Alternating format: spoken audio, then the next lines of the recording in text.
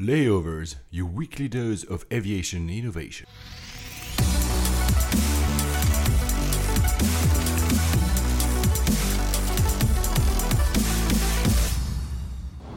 Hello ladies and gentlemen, welcome aboard from the flight deck. This is Paul Papadimitriou. Hello everybody, this is Alex Hunter. We'll be your pilots for this show about the news, the startups and the technologies defining the modern air travel experience. Our flight time today, 56 minutes, and we expect an on-time arrival. Coming up on this flight, the story behind Virgin America's death, why Alaska bought it, why JetBlue didn't, why Alaska might regret it, why it made sense for investors to sell, how JetBlue goes after Virgin's passengers, how we all lose out, and what will happen to the brand, the bit of hope for the 747, the dire state of the TSA, the confidence behind Emirates' new booking system, a pillow that calls itself smart, KLM is boarding the new Facebook Messenger, Warheads board an Air Serbia plane, and a Tesla and a 737 race each other. As we reach our cruising altitude, I'm going to turn off the fasten seatbelt sign for you. Now, ladies and gentlemen, sit back, relax, and let's turn on those noise-canceling headphones. Flight 38 to Boston. Hi, Alex. Hi, Boston. I'm excited to talk about Boston. That's a fun airport. Oh, is it really? Well, I wasn't sure you liked fun it. in inverted commas. I think we'll talk about it. I was just there, so I feel reasonably qualified to talk about it. You just actually released your Attaché video show, the travel guide about Boston. We did. It's a great city. Boston is fantastic. And we were there in February, which can be the cruelest of months in Boston, but we lucked out with some very balmy for Boston weather. And this is why actually I wasn't sure you liked that airport, because let's say, and I encourage people to watch that travel guide, let's say you're not seemingly overly enthusiastic about Boston Airport. But anyway, we'll see that at the end of the show. But first, the big news, the news that everybody's been talking about, that has been rumbling all over the internet, over social media, over the web, over the media. The thing that really changed our hearts, that actually made you, Alex, completely change, is the fact that the 747 has new orders. Oh, that's cruel. That's cruel. Don't worry. This has been the good news. The good news in an otherwise not brilliant week, aviation news-wise. I know. We'll go back to the 747. I had to do that because I'm so happy about that. So yeah, the big news was obviously just after we ended recording the show last time, Virgin America has been acquired. They have been acquired by Alaska. So how do you feel about that? You know, I've gone through the 7 stages of grieving. I believe that's what they are. I think I'm through the other side, but this story is definitely not done. I was devastated when I heard, to be entirely honest. I was very, very upset, mainly because, you know, it means the end of Virgin America, at least as we know it today. I don't think it's as cut and dry as we initially thought, but for all intents and purposes, Virgin America is dead. And there was a lot of us who put a lot of time and energy into the creation of that airline and that experience. And so I think we kind of have every right to feel sad, just plain sad about it. You know, setting aside all of the passenger stuff, you know, the passengers never benefit from consolidation, no matter what anybody says. That's quantifiable. But yeah, so it's been sad. I was angry. I was, I trying to convince myself that no, Alaska will keep the brand or something. But no, I think I've made peace with it. Yeah, because I mean, for those now, let me just throw my chair through the window for a second. for those who follow you on Twitter, clearly when you woke up that day, I already had the news because I was still in Europe. You were in the West Coast of the US. Very quickly, it was clear that you were very sad, almost angry, which I understand because you've been part of the founding team, and that's something that is so emotional for you. We'll get to the entire passenger experience later. And for those who are listening to us, thank you, and we'll dedicate the better half of this podcast to talk about Virgin. So Alaska is not probably the company that is the most exciting. It's a very conservative company. The other bidder was obviously JetBlue, but in the two cases, as we had spoken on the last show, that would have meant the death of Virgin America. Very interestingly so, because of what you just said. The first commentaries, there were so many people, and I think they were in denial, and you were not, that like, oh, of course the brand will survive, they'll keep it, whatever. And you very, very early and bluntly said, Virgin America is dead. Yeah, I was convinced of that from the beginning, not just because Alaska had made that quite clear in the press release that had come out that they would stick with their quote-unquote newly refreshed brand. Also, I just didn't see how it was going to mesh. But Looking at the deal, so just the headline numbers were $2.6 billion rising to $4 billion to include debt and leases and all of the other stuff that goes on with this. That's 47% above the current market value of Virgin America, which raised a lot of eyebrows. Yeah. And I think as we've picked this deal apart to the nth, really, there's still a lot of questions about this deal and why they did it, and perhaps now they are slightly regretting it. I don't think that Alaska could have predicted, perhaps they should have predicted, but they didn't predict the massive backlash that they received from loyal Virgin America customers, but also just the general traveling public who thought, great, another consolidation means we're going to get screwed. But also the very public, shots being fired by Richard Branson about this, who publicly said he didn't want this deal to happen, and weirdly said he didn't want it to go to JetBlue even more, which I'm still not 100% sure. I think that's some legacy bitterness there. But to make things clear for those who don't know, Richard Branson has no say. No, he has no controlling. He has a stake or had a stake in Virgin America, but no a controlling stake in it. So even if he didn't want to see this deal happen, there was nothing he could have done about it. But in both cases, whomever airline would have ended buying Virgin America, they would have gotten that backlash because it was such a unique airline in the US market, such, a different passenger experience, that the disappearance of it would have actually always created backlash. The fact that Alaska might not have expected it as much is probably true, you're right. But in the end, it would have happened. The thing I would say about Branson, I understand why he's unhappy, as you are, Alex. At the same time, is it not just, he can only be the good guy, because he will say, oh, you know what? I was against it, but I have no say. I don't want Alaska to get it. So basically, people will be disappointed because the consolidation happened, but he still goes out as the hero in the end. So was it not a bit too easy for him just to say that? Well, yes and no. I think some of the stuff he said, you would expect it to do, but there's two things that I think are important to note here. One is that the loss of the Virgin America brand is a huge strategic setback for the Virgin Group. There is no one flying the Virgin flag in the United States anymore. I mean, Virgin Mobile, but no one really uses that anymore. The megastores have been dead for years. There is no strong Virgin presence in the United States. Virgin America was that, and now it's gone or going.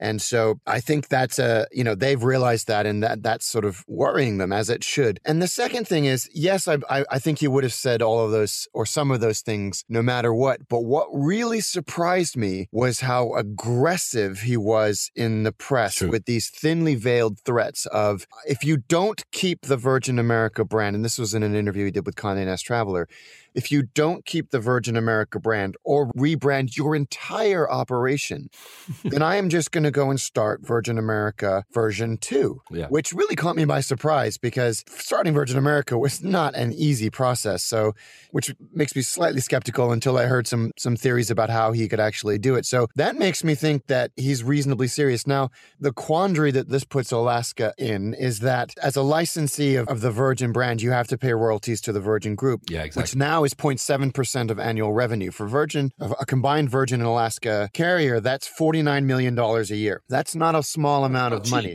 So you can see why Alaska would be like, we're not doing that. That's a lot of money. We can be fine on our own. We'll figure out ways to integrate the brand. But I don't think that they anticipated, like I said, the outpouring of support and love for Virgin America, nor Richard Branson throwing his weight around for better or worse on this. So you imply that they were maybe regretting it. So do you really think they're regretting doing this acquisition now? I think they might be going, gosh, have we bitten off a little bit more than we can chew? I'd like to know how much debt they've taken on to make this deal happen.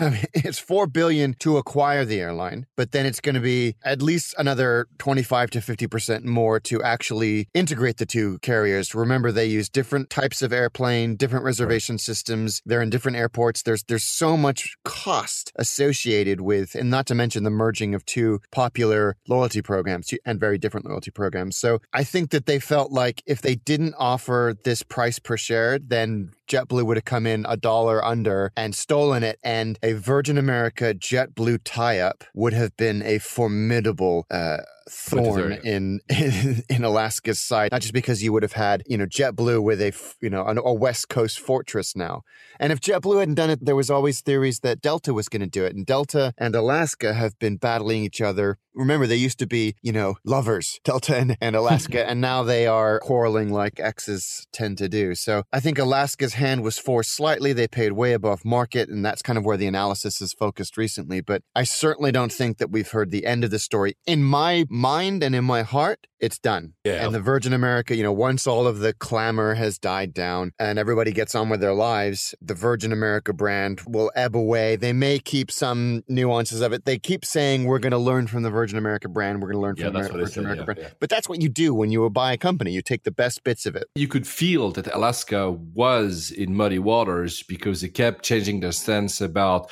we will keep the brand, we will not keep the brand, because they had all this backlash coming. So now basically what will happen is probably we'll keep the brand for a little bit. The booking systems will be integrated very quickly. The loyalty model system will be integrated very quickly. But the brand itself will survive for a few months. It's undetermined how much it will survive for. There's been even a lawsuit. I think you found that. I mean, I'm not sure if it's actually really serious, if it's just, some vultures going around the fact that its deal is a bit muddy. So they went and they attacked the deal mechanism. Do you think there's any value to that lawsuit? No, apparently these are happen after every big deal. Yeah. And there will be a small settlement and it will get out of, we won't hear any more of it. I don't think there's any, notion that this won't go through the regulatory process, despite, and I want to remind you guys that 4 carriers control 83+% of the U.S. domestic capacity. 4. Yep. And Alaska isn't one of those. Yep. I mean, that's why you can see this story unfolding of, hang on a minute, the American traveling public really is getting screwed by this, and I don't think anyone's going to take it over. And Virgin America's mission was to try and be different, and now they're going to be consolidated into an airline that is anything but different. And I should say, Alaska, from a operational and I guess from a customer service perspective, are good. They are good, but they are not Virgin America. And I think for me, it would have been a lot more obvious and probably much easier to swallow if it had been JetBlue, because they are both customer-centric airlines with very similar products. And you could see sort of the middle ground between the two of them much more obviously beyond the sort of, they fly the same type of airplanes. So, but the JetBlue executive vice president of commercial and planning said that it would have been nice to have, but it was not worth $2.6 billion. That's what somebody who can't afford it says. I am utterly convinced, as is the market, that if Alaska had not pulled the trigger on this deal, JetBlue would have done it. And I don't think the Virgin America shareholders would have taken much less than what was already tabled by Alaska. Yeah, you're probably right. I see your point. It's true that probably JetBlue's philosophy, for the lack of a better word, is closer to Virgin America. But you might have reacted very similarly, because you would have it would have been a guaranteed death of the brand as well. There's no way JetBlue, which is a very well-integrated company, they offer a very solid product that is very similar all across the board. I don't think they would have maintained the brand for as a superior thing. They already have Mint, which is their trunk route brand. Would it have replaced Mint with Virgin America? I highly doubt so. Do you think it would have been possible? No, I don't think. The only airline that I think might have considered keeping it would be Delta, funnily enough. Yeah, but Delta would have not gotten probably the green light from the antitrust authorities. No, and that's the kind of the paradox with all of this. I think no matter who acquired it, the brand would have been gone. And that's, I think, the realization, as you said, that I got quickly, and that made me the saddest, other than, and I think this is also important to point out, that there are 1,000 people in a building in Burlingame that are going to be unemployed in 12 to 18 months. Have you talked to any of your ex-colleagues who are there, or who are maybe not there anymore, what their feelings are? That has been the silver lining for me personally in all of this, is that all of these people have come out of the woodwork or reconnected, and we've all kind of been sharing photos and memories and seeing each other in person and kind of coalescing around this. It's a little bit like a wake, and that's been nice. And I think, we've all just sort of, there have been petitions put up by the traveling public saying keep the mood lighting on and all of that. For us, it's just been more of a, boy, this is a real shame, but we had fun doing it. And that doesn't take away the sting from the people that are going to lose their job through the consolidation, but it has been a nice silver lining. There is a small, and when I say small, I mean 5% chance that Alaska will keep the Virgin America brand going at least for a while.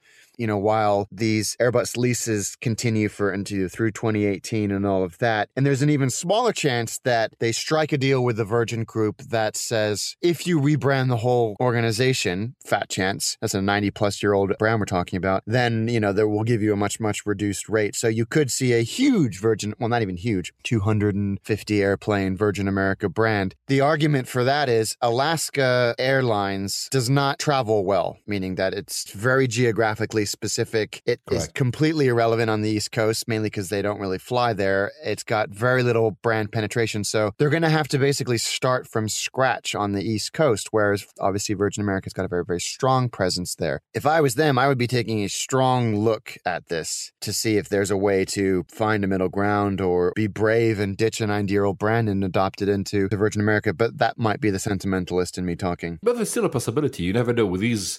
I mean, we've seen so many surprises in the past 2 weeks, so many unexpected turns of events, especially how people reacted, that we might see it. I don't know if JetBlue is sour over losing the deal or not. They've been talking about Mint a lot since Virgin America is on the verge of disappearance, because obviously they want to say, look, you love Virgin America, you love the product they were offering you. Our Mint product, it not only does trunk routes, as I mentioned, it also goes to Saint Martin, to the Barbados, sort of graded product. So they've been touting this one for the past 2 weeks all over the web. And also they've been running this campaign, hashtag JetBlue Virgins. They're giving away tickets for people to kind of move away from Virgin America. Very sensible. Very sensible, yes, because I think of all of the airlines out there, JetBlue is most aligned to the kind of Virgin America ethos and frankly, the in-flight experience. Mint is a solid product. It's a very, very good transcon product. And I think this was if you didn't do this, JetBlue, then you were fools to take advantage of this opportunity to take disenfranchised Virgin America customers away. I don't think they're going to see a lot of movement because both Alaska and Virgin America have been very vocal in reassuring their existing passengers that nothing is going to change for at least 6 months. I would say 12 to 18 months. These processes take time. JetBlue don't have a status-based loyalty program, so they can't offer any type of, incentive like that to sort of status match, Virgin America frequent flyers with anything like that. Although I believe they're looking into it. Yeah, I think a lot of these airlines are actually looking into moving into status-based programs. I mean, even in Europe. We'll see. Probably there's a lot more that we will learn over the next few weeks. It's almost a happy, I'm sorry because I'm using the word happy for you, but it was a happy accident that you were and are in California when this happens, because you've been able to reconnect with all your ex-colleagues or being on the ground and not far away here in London. I'm sure you're going to still see some of the other guys. And I'm probably sure as well, there's so many stories you cannot reveal on the podcast because it's a public forum. But I hope that they will maintain the brand in a form or another, that the true spirit of Virgin America will transfer. Yeah, I do too. And I think there will be a lot of people at Alaska HQ that are losing sleep at the moment trying to figure out a way to structure this deal. And the only other question that's worth talking about is, why did this happen in the first place? Yeah, go on. Yeah. And it's a question that I've kind of been asked a lot. Frankly, for the investors who owned the majority of Virgin America and had bankrolled it from day one, it was the right thing to do. It was the right time for the transaction to happen. Operating costs are low because of low oil. The company was profitable. It was public. It's approaching its 10th birthday. Not a lot of debt. Not a huge amount of debt. No assets really to speak of. So the writing was on the wall. I don't think that when this was initially being offered around that they had an intention to sell the entire airline. I think it was an opportunity for some of the long-term heavy-duty shareholders and investors to cash out, which is why you had interest from Hainan Airlines. Obviously, Hainan can only own 24.9% reoccurring of the airline, and they were serious bidders. But I think Alaska and JetBlue and rumored to be Delta could smell an opportunity to kill a pesky competitor, if I want to be cynical for a moment. There were a lot of sort of reports and analysis that Alaska paid $4 billion to kill a competitor that has bothered them since the day they were born, which you could absolutely make that argument. But it was a hefty price tag. But just for that, yeah. Any investor in their right mind, when presented with this deal on paper, would have jumped at it. So I don't look at it and go, why would you let this happen? From a business perspective, I get it. I get it. I think it was not possible, but do you think it would have been possible for Virgin America to keep expanding? No. Yeah, that's what I think too, which is why it was a good time to sell, because they might have reached a threshold in their size. It's difficult to grow an airline, especially when 83% of the market is controlled by 4 airlines who can throw marketing capacity, actual capacity at you no matter where you go. And Virgin America have done well to weather the storm to date, but I think some kind of tie-up would have been necessary. I guess I hoped that it was going to be one of the ME3 that were going to come in. Yeah, me too. Etihad have a propensity to do this and come in and buy 25% of Virgin America for a vastly inflated price, giving them a bunch of money to play with and see where that goes. But that didn't happen. I was really surprised how quickly, and forgive me everybody for this sort of non sequitur rambling I've done for the last 20 minutes, but I was really surprised how quickly this deal appeared to come together. But I think it didn't actually go that fast given the amount of collateral that Alaska put out to reassure passengers and investors that everything was going to be just fine. This isn't the kind of thing that you crank out overnight. So I think the conversations have been going on for a while, but I really don't think that we have heard the end of this story. Yeah, like you said, there's 2 problems. The market is heavily controlled by only 4 airlines. We had talked, I think it was 10 to 12 episodes ago, I will locate it, about the difference in, the consolidation of the markets in Europe, in the US, and I think it was Asia, to show that the US, it goes in cycles. It's always, there's a period of heavy consolidation, then, either the state steps in or some new player comes in and it actually disrupts the market, more players, and then again, consolidation. It's always in cycles. I don't know if this time we'll see some public entity stepping in, or we'll see some new player, a Virgin America 2.0 coming into the market. The second problem is, and I understand why they do it, is these foreign ownership rules that prevent anyone else to come and shake up the market. I get it why they do it, but like you said, we said, I think it was the last episode, that it would have been fun to see one of the ME3. Maybe the ME3 know that's not the best time to come and disrupt the market because they already have enough problems with the big 4 with that. Though Al Baker would have been able to do that at Qatar. Said, you know what, I'm just coming and I'm going to just disrupt you guys. I'm not saying that they should change completely the rules, but maybe instead of 25, go up to 40 or something to allow some foreign competition to come in. And when I say foreign, I say it's US airline, but to have some cash coming from a foreign entity. Well, what's frustrating, I think, is that the barrier to entry has just got even higher to start a new airline. The capital requirements to start an airline in the US are already astronomical. And now it's gotten even higher because you have such a concentration of influence and power and capacity in the United States that the only way that it's going to happen is, ironically, further consolidation followed by a rebranding. So like the dream scenario is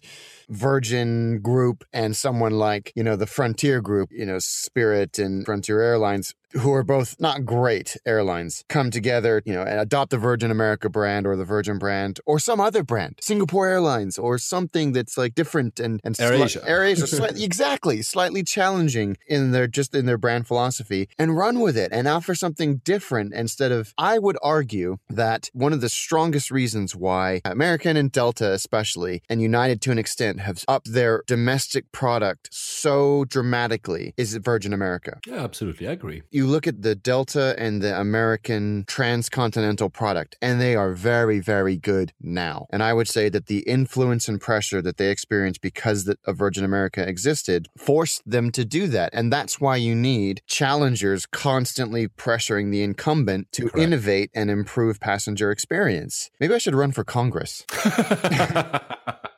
Maybe you should just create your own airline. We should find some cash. Yeah, if anyone wants to lend me $500 million, I'm on it. We're running a new airline, wherever that is, in Gambia or New Zealand, wherever. We'd just be happy to create a new airline. Yeah. I do agree that competition, and we say that, and I say that all the time, and I must tire our listeners with competition. I understand that some people sometimes have something against full competition because, yes, some airlines have to die for others to rise, etc., and their people are going to be fired. But at the end of the day, without competition, the market is going nowhere. And you can see how Asia has risen from a very poor passenger experience to a much better one, thanks to competition, open rules, open skies rules, etc. This is why I'm saying that in the US, it's always been in cycles in every industry, by the way. If you look at telecoms or others, there's always been cycles of consolidation and then bringing the competition down. It will happen again. Something will happen. Yeah, I hope so. It might take some time. Yeah, and I think Congress and the DOT and the White House are looking at another major airline issue in the US US, with the whole ME3 thing.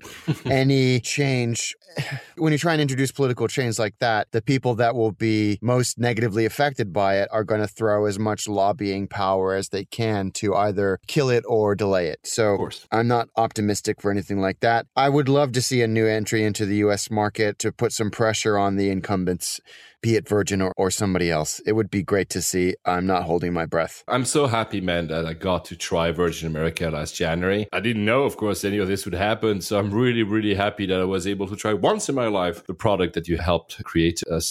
Well, really, I don't know what to tell you, man. Yeah, it's sad. It's sad. And I would strongly encourage any of you, if you haven't experienced Virgin America, do it. I mean, you probably have 6 months at least to do it. Go and fly. And if you have any questions, hit us up on Twitter or email or Facebook, and we'll try and cover them in the next episode. Because ever since this deal was announced, I've been bombarded with questions from people I know, from people I don't know. And I'm happy to answer what I can. I certainly don't have all the answers, but I can at least give you my raw, unbiased opinion, or completely biased opinion. So we'll talk about this, of course, in the next episode. And I will also give a huge shout out to basically half of the population of San Francisco that hit me up that day about that news. Yeah. Because all our friends in the tech world were like so unhappy about the potential disappearance of Virgin America that they all, send me emails and send me Facebook messages. Paul, have you seen this? This is a disaster, etc. So I'm not going to mention you all, guys, but thank you. If you have questions, like Alex just said, please hit us up and we'll discuss it in the next episode, and next episodes even, with pleasure. It's a rare opportunity to have someone like Alex, who has been a founding member, so knows the airline inside out. So back to the news I was saying very early in the show. The 747 has 1.5 billion worth of orders. It's actually just 4 aircrafts. Yeah, but still, it's nice, right? That's great news. Just keeps that line open a little bit longer. I know we always say that, like every time an order comes through, like, okay, a few more months, but this has been a steady trickle. I know that the production rate has gone down and down and down, but this is the plane that refuses to die. Absolutely. It's insane. I did this very big trip from London to Dubai, then Moscow, then Hong Kong, back to Dubai and here. Besides Dubai, in all the other airports, you see 747s, and it's always such a pleasure. You see that a lot still in London, but I haven't flown one in 3 years, for crying out loud.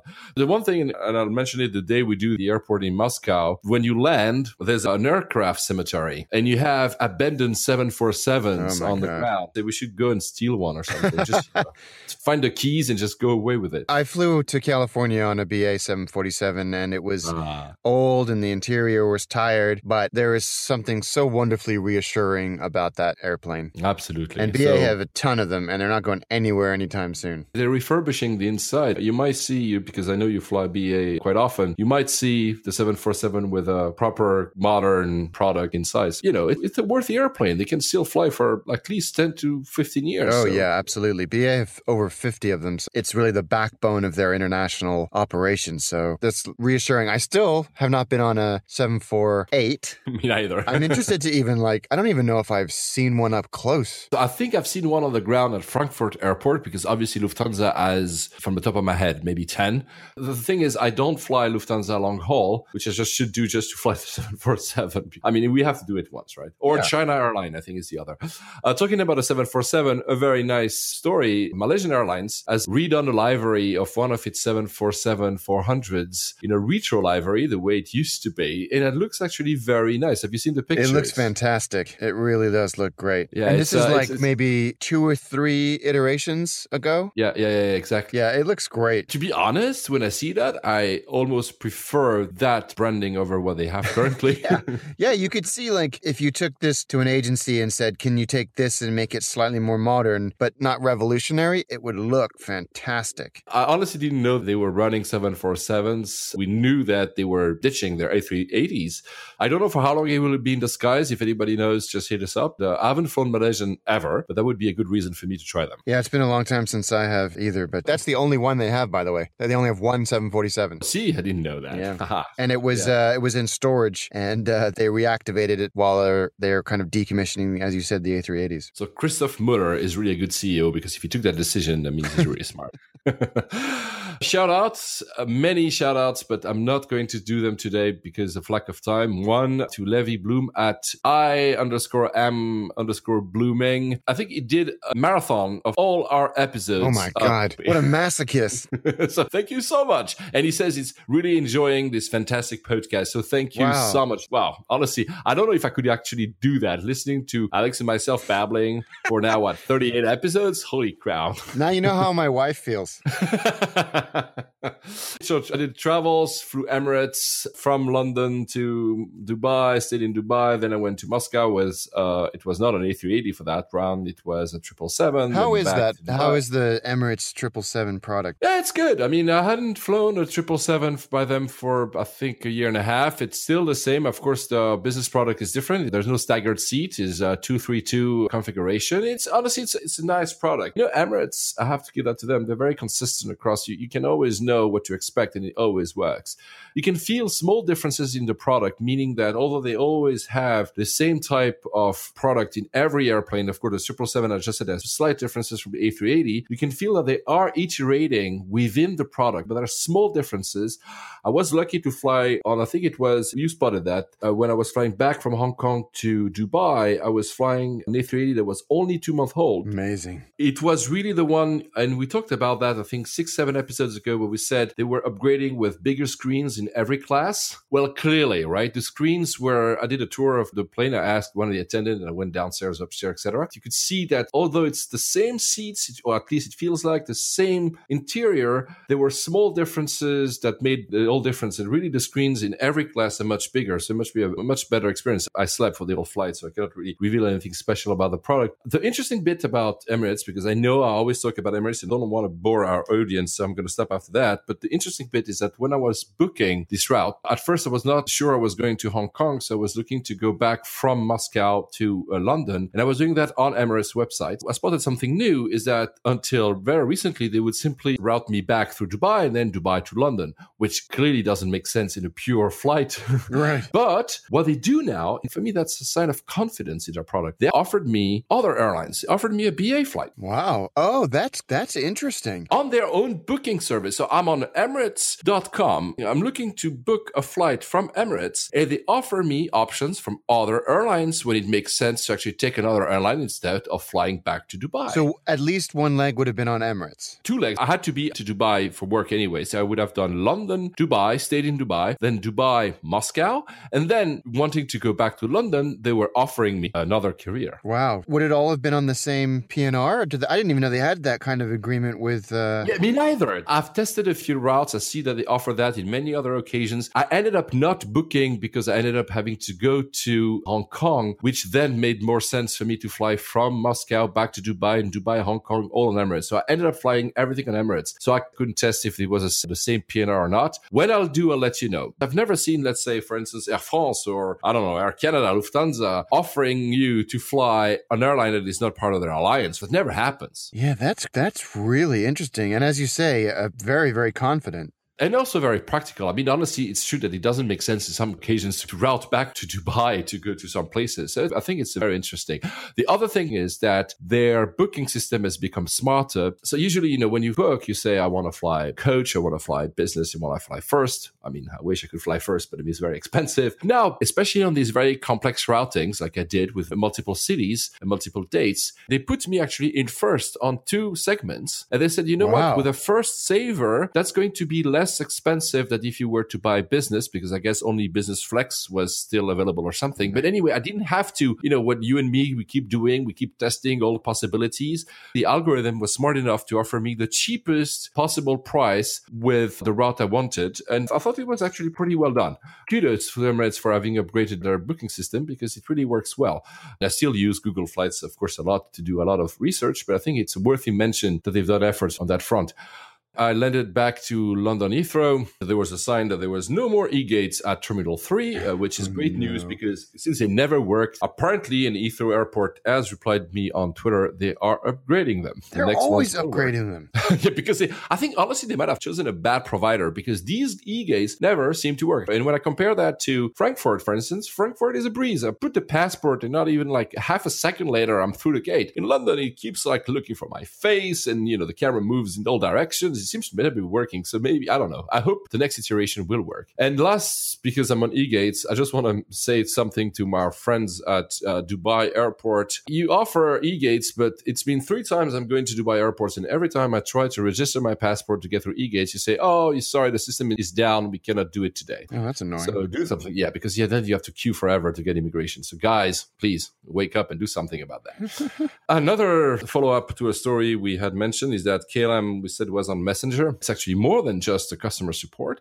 KLM was the first airline to be partnering with Facebook Messenger to offer not only customer support, but now you'll be able to buy flights on Facebook Messenger, to check your flight updates, to talk to a customer representative, to know about your air miles, etc. So basically, you can do everything on Facebook Messenger. Wow, that's cool. On the back of the F8 conference that was here in California just a few days ago, I think that they are doubling, tripling, quadrupling down on Messenger as not just a communication platform, commerce and really everything. So I think we're going to see some neat stuff coming out of that platform. And not surprising that KLM does it. They're always at the forefront of trying new stuff. So kudos to them.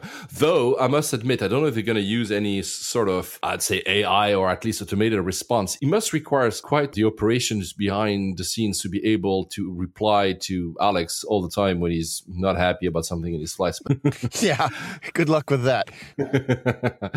Talking about KLM and Air France, you found, and I want to have your take on it, you found that the CEO of the group is moving on to an executive position at IATA. Yes, this announcement is a strange one because it's been known for ages that Tony Tyler, the current CEO of IATA, was going to be moving on because it's a term limit role. It's not in perpetuity. The Air France KLM chief exec is going to become, from June, the new CEO of IATA. What isn't clear, who will take over? That's a big role, the head of Air France KLM. That's not a small airline group. So I haven't yet heard anything about who's going to step into that role. Have you? No, I have not. Well, they've said that they've hired a headhunter, which means, interestingly, I mean, I take that as they're not looking internally. But it's also very political because Air France is known to always want to have a French CEO. Probably will have someone coming from Thales, the ADS, or one of these French companies active in aviation. I'm not willing to bet on it, but I have a strong feeling that might be the case. And this chap was one of those, exactly. That's why I'm not surprised. We'll see. We'll follow up on that story.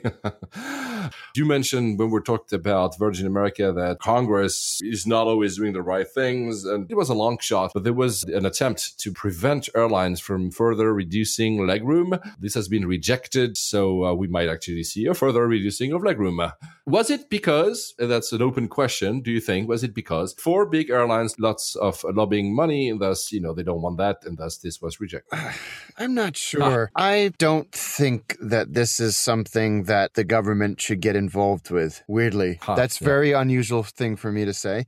But I don't think that Congress is qualified or competent enough to make this judgment. And even if they did, they'd probably screw it up and we would still lose out. I think that ultimately passengers will vote with their wallets and with their feet and figure that out. I don't necessarily buy the whole this is lobbying and everything like that. It's in no one's interest to have health issues developing from overcrowded airplanes. Don't get me wrong. I think that they are taking the piss a little bit with how cramped these planes are getting. But I don't think that Congress is the right avenue to solve the problem. I'm sure that our friend Kendall from flyerrights.org will be completely in disagreement with you, but I see your point. In the US, the average legroom went from 35 inches in the 70s closer to 31 today, and the average width of an airline seat from 18 to 16.5. When you say that passengers will vote with their feet, that is, if they still have feet. Yeah. And again, just, I think that it's getting out of hand how cramped it's getting. I just don't think that Congress is the right avenue to solve this.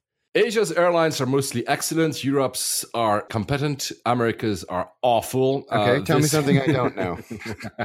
Shout out to 1843. It's a new magazine by The Economist. It used to be called Intelligent Life. They did an article called Come Fly With Me. They made an interesting chart in there, and I encourage you to look at it. It's going to be in the show notes. They look at the price versus service. As you say, tell us something we don't know, but it was nicely done. Do you agree with their findings? Beautifully done. The graph I think you're referring to is this price versus service. Yeah, this is such a stunning chart. It's sort of an XY chart with expensive and satisfying in the top left, cheap and satisfying top right, cheap, unsatisfying bottom right, expensive, unsatisfying bottom left. And, you have at the top of the chart, which is where you want to be, top middle, Singapore Airlines, Cathay, ANA, Emirates, KLM, Lufthansa, and at the bottom in huge, big, representations, American and United. It doesn't tell us anything that we probably didn't already know, but it quantifies it. And I love info porn like this, and they've done a lovely job with it. I mean, it's The Economist. You'd expect them to. And you see that Turkish airline is really the odd one out because it says, the fact that it's odd one out, it represents exactly what we've been saying about Turkish all along. And that's just not a consistent airline. Yeah, extremely average. Yeah, sometimes it's great, sometimes it completely sucks. Anyway, but it's a nice article. Hello to 1843 magazine. So happy birthday because they were born very recently. Another story about customers' rights. This time, I found that pretty amazing. So Thomas Cook is, how would you define it? It's not a low cost. It's more like a leisure carrier. That's perfect. Yeah, that's the perfect word. Just read the title. An airline, so Thomas Cook, owed a customer $680 and its plane almost got impounded. What? We've been talking about that in the past. In Europe, you have strict regulations about rights of customers. So as a passenger, if your flight is delayed by more than 3 hours or 5, depending on the rules, there's a lot of rules that force airlines not to mistreat you.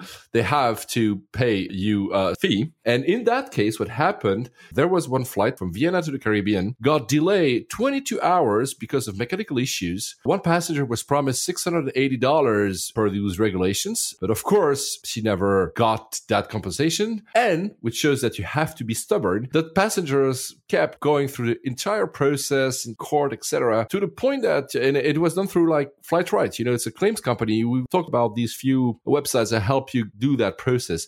It went so far that one aircraft would have been impounded if they hadn't replied to the last court order. It's very interesting, amazing. Right? That's good. That shows that we're finally making progress. But coming to what you said just earlier, it's a government regulation. See, sometimes it's good. Yeah. Another instance where the government is involved in the US, because we're back in the US, is the TSA. So you had many stories about the TSA yourself, Alex.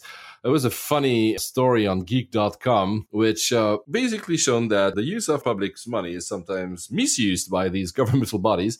When you try to enter a line for the TSA, in order not to be profiled, I mean, you are profiled by definition because you're in a security line, but there's a system that says, we will check you, we will not check you. It happens everywhere in the world. Although you pass the x-ray, you still pat down, and that's a randomized check, right? A randomizer is a very easy line of code to do, and the TSA paid $1.4 million for that. That's distressing. It won't get better, because the TSA is a mess. They are understaffed, and apparently they will not be able to staff. And this is probably why they try to onboard as many people to pre in order to not hire people. Yeah, so this is hilarious. They rolled out the PreCheck program and assumed that based on the adoption of that they could reduce the number of screeners they had by 10%. Well, the problem is that people didn't actually sign up for PreCheck in the numbers anywhere near what they were hoping they would get. So they've reduced the number of screening staff, but we still have the same amount of people, if not more. I did a day trip to Santa Barbara a couple of days ago, and boy, was I glad to have the PreCheck. I mean, the lines at security, both in Oakland and in Burbank, were long enough to piss me off. There was like 3 people in line and at pre, and so I could zip through. So I like it, but it hasn't solved, like you said, an already not good situation. Do you think they would have caught missiles if you had that in your carry-on? Well, they wouldn't in Serbia, apparently. This story's crazy. It's from last month, but this is just too good not to talk about.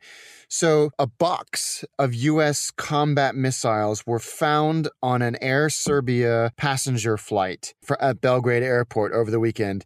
They were guided armor-piercing missiles armed with explosive warheads. On a passenger, I mean, they weren't like attached to the plane like they was going to go do some sortie.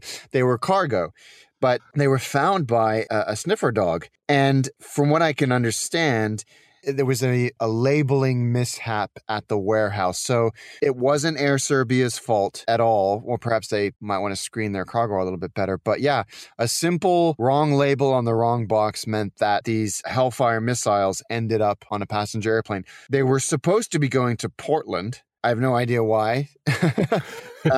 Just an extraordinary mishap that would allow this to happen. Funnily enough, I was asking you this morning, should I fly Air Serbia? And now, of course, when I read that, I'm like, wow, because not. I'm looking into The other thing that we've been discussing to no end is smart luggages, because related to security, to the TSA in particular, you never know, will those luggages get clear or not? You found a new one called Radon. Radon.com is the website, and you've actually had an interaction with them. So were you convinced for once to actually get a smart luggage? No, but I was impressed with their reply to a challenge I put to them.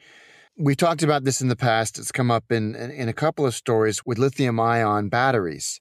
They're dangerous. A lot of airlines say you can't put them in your checked luggage. The quality of them varies so greatly that they can actually be a huge safety hazard.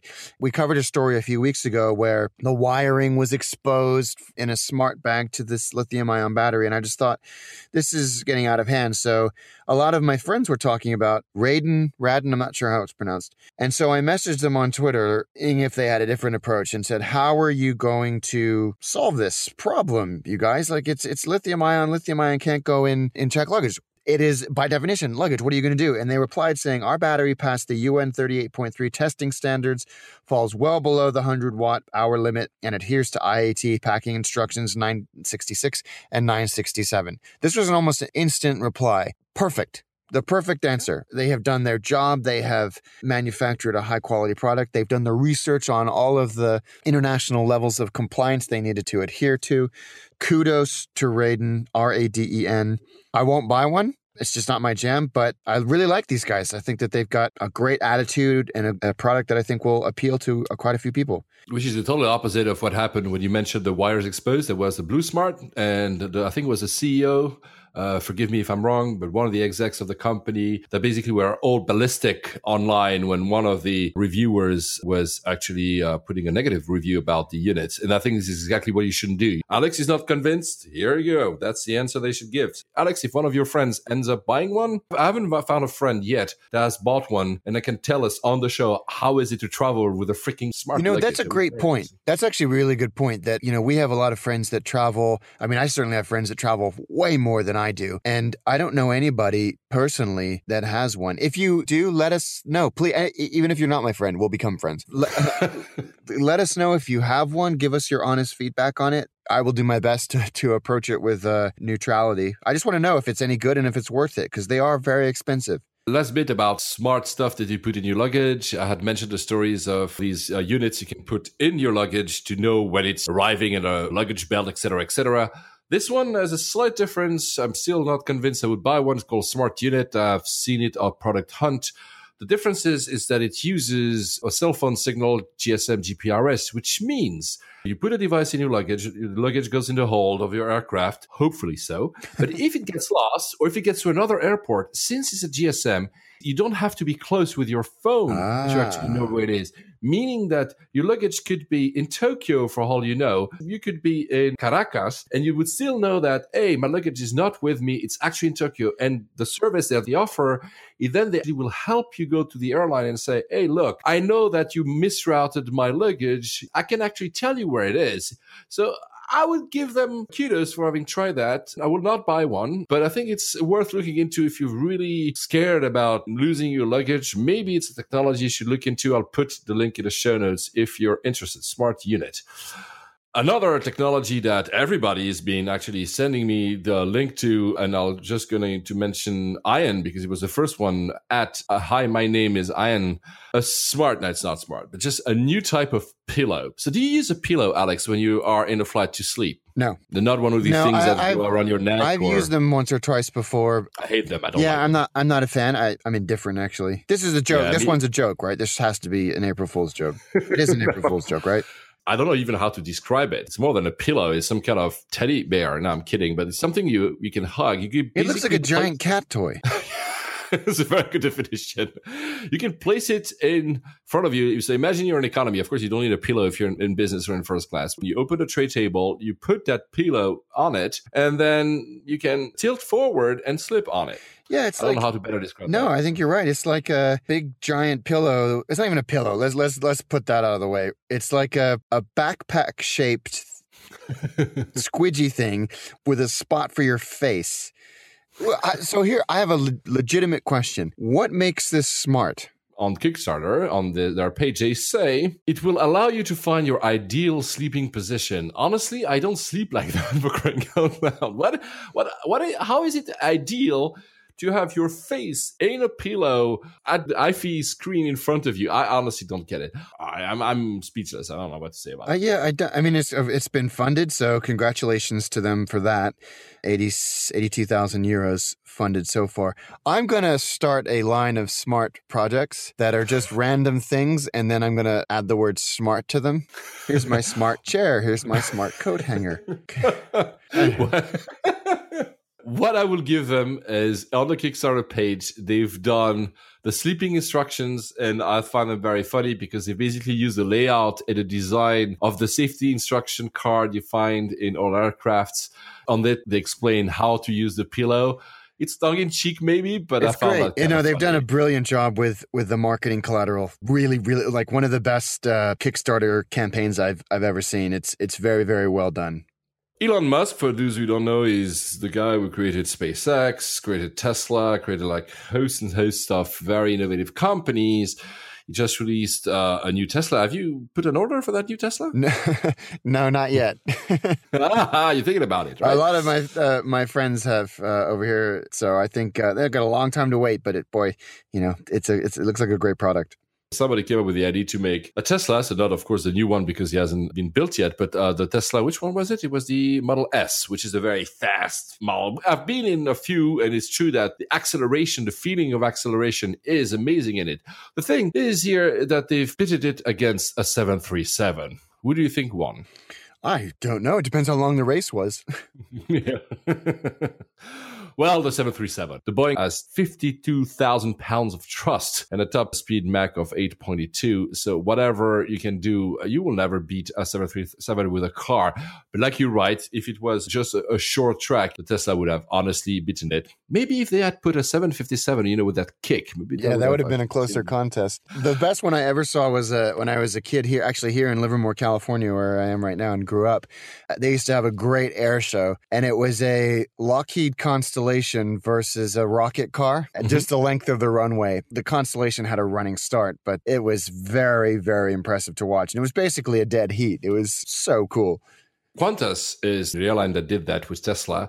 Since it's a brand collaboration, they didn't reveal themselves who was the winner. I mean, I've heard through the grapevine that the plane was a winner. The video doesn't show you the exact moment what it should have shown you because I guess they were not willing to kind of say, hey, we beat you, Tesla, because the whole thing was done in collaborations. Let's call it a draw for Qantas. I still believe the 737 beats the Tesla. So I don't know if you've ever driven a Tesla at any of the runways at Boston Logan Airport. That's our airport this week. I said at the top of the show that it doesn't seem to me that you're a huge fan of the airport. Proof is what you say in your Attaché Travel show when you seem to be saying basically the only good thing you can think about that airport is not too far of the city. Yeah, that's a great thing about Logan is that it's no distance from downtown Boston. It's like 3 and a bit miles, so you can get there. And the transport links are very good. There's the Blue Line, the Silver Line, which is a kind of combo tram, bus, train thing. water taxis and then just a regular taxi. What? Yeah. What did you say? What? Water taxis, like these, regular and on-demand services across the water from Logan to downtown. It's also a great airport for spotting if that's your jam. There's I think it's the Sheraton. If you're a Bostonian, please correct me if I'm wrong. There's a block of rooms at the Sheraton at the airport that overlook the runway. And you didn't stay at that hotel? No. We stayed at the Liberty, which is, if you watch the episode, is the old Suffolk County Jail. And it's just a beautiful, beautiful hotel. And they kind of kept the prison motif going on, but you don't feel like you're serving time. Boston Airport could do with some love internally. It all feels a little bit kind of temporary and porta-cabin-y, especially the bit that JetBlue goes out of. Do you think it hasn't been like really properly, not maintained, that's not the right word, but beautified or refurbished in a long time? No, yeah, exactly. The problem with Boston in general is that those poor folks, it feels like it's constantly under construction. You have big projects like the Big Dig and all of that, but Boston feels like it really is under construction all the time. And the airport feels the same, like the parking and the rental car area, like it's just a disaster trying to navigate because it's all like torn up. Yeah, I have like a weird soft spot for it because of those earlier benefits that I mentioned. It's not the airport that Boston deserves, I guess is the best way of putting it. Boston deserves a world-class airport because it's a world-class city, and they don't really have that right now. You landed at Terminal E because that's JetBlue's terminal. I think that Emirates also lands there because, they have a partnership with JetBlue, actually. So. Actually, JetBlue got a Terminal C. Oh, yeah, you're right. Yeah, you're right. It was renovated 11 years ago. It just felt really, really, really temporary and small for the amount of flights that JetBlue, it's a hub city for JetBlue, but you're right to point out that Boston has a very solid international presence, which kind of reinforces my point about it deserves a better airport. Like Cathay fly there, BA, Virgin Atlantic, Virgin America for a while, Lufthansa, Emirates, Qatar Airways. These are not, small players. Hainan Airlines. No, it's a very big airport. Like I think it's 35 million passengers a year. It's not a small airport. Boston is a big city, but it's a very important point. Yeah. This is why I'm surprised. I haven't flown there since the early 90s. So my memories are really blurry about that airport. That's why I cannot comment. But I'm surprised that it's not a bit more, the first impression of any city you go to usually is the airport. Mm-hmm. So I think that Boston should start a campaign for just a better airport because they deserve it. So do you think it's a good airport for layovers? Terminal C is not. But I can't speak about the other terminal. Oh, you know what? Whatever terminal Virgin Atlantic flies out of, Terminal E. Yeah, no, I didn't have fun there. So, no. But since it's close to the city, as you say, maybe it's better not to stay in the airport for the layover, but to actually go to the city. Exactly. Stay in that hotel with the great views out over the runway, and you'll have a blast. Have a pint of Trillium beer if you can find it, and you'll have a great time because Boston is a fantastic city. And watch Attaché Travel Guide about Boston. You'll learn what to do in Boston. And on that, Alex, safe travels. Safe travels. We'll see you guys from different parts of the world next week. Actually, yeah, it will be an interesting one. Surprise. Bye, Alex. Bye. On behalf of Layovers and the entire crew, we would like to thank you for joining us on this podcast today. And we're looking forward to seeing you on board again next week. Flight attendants, please prepare for landing.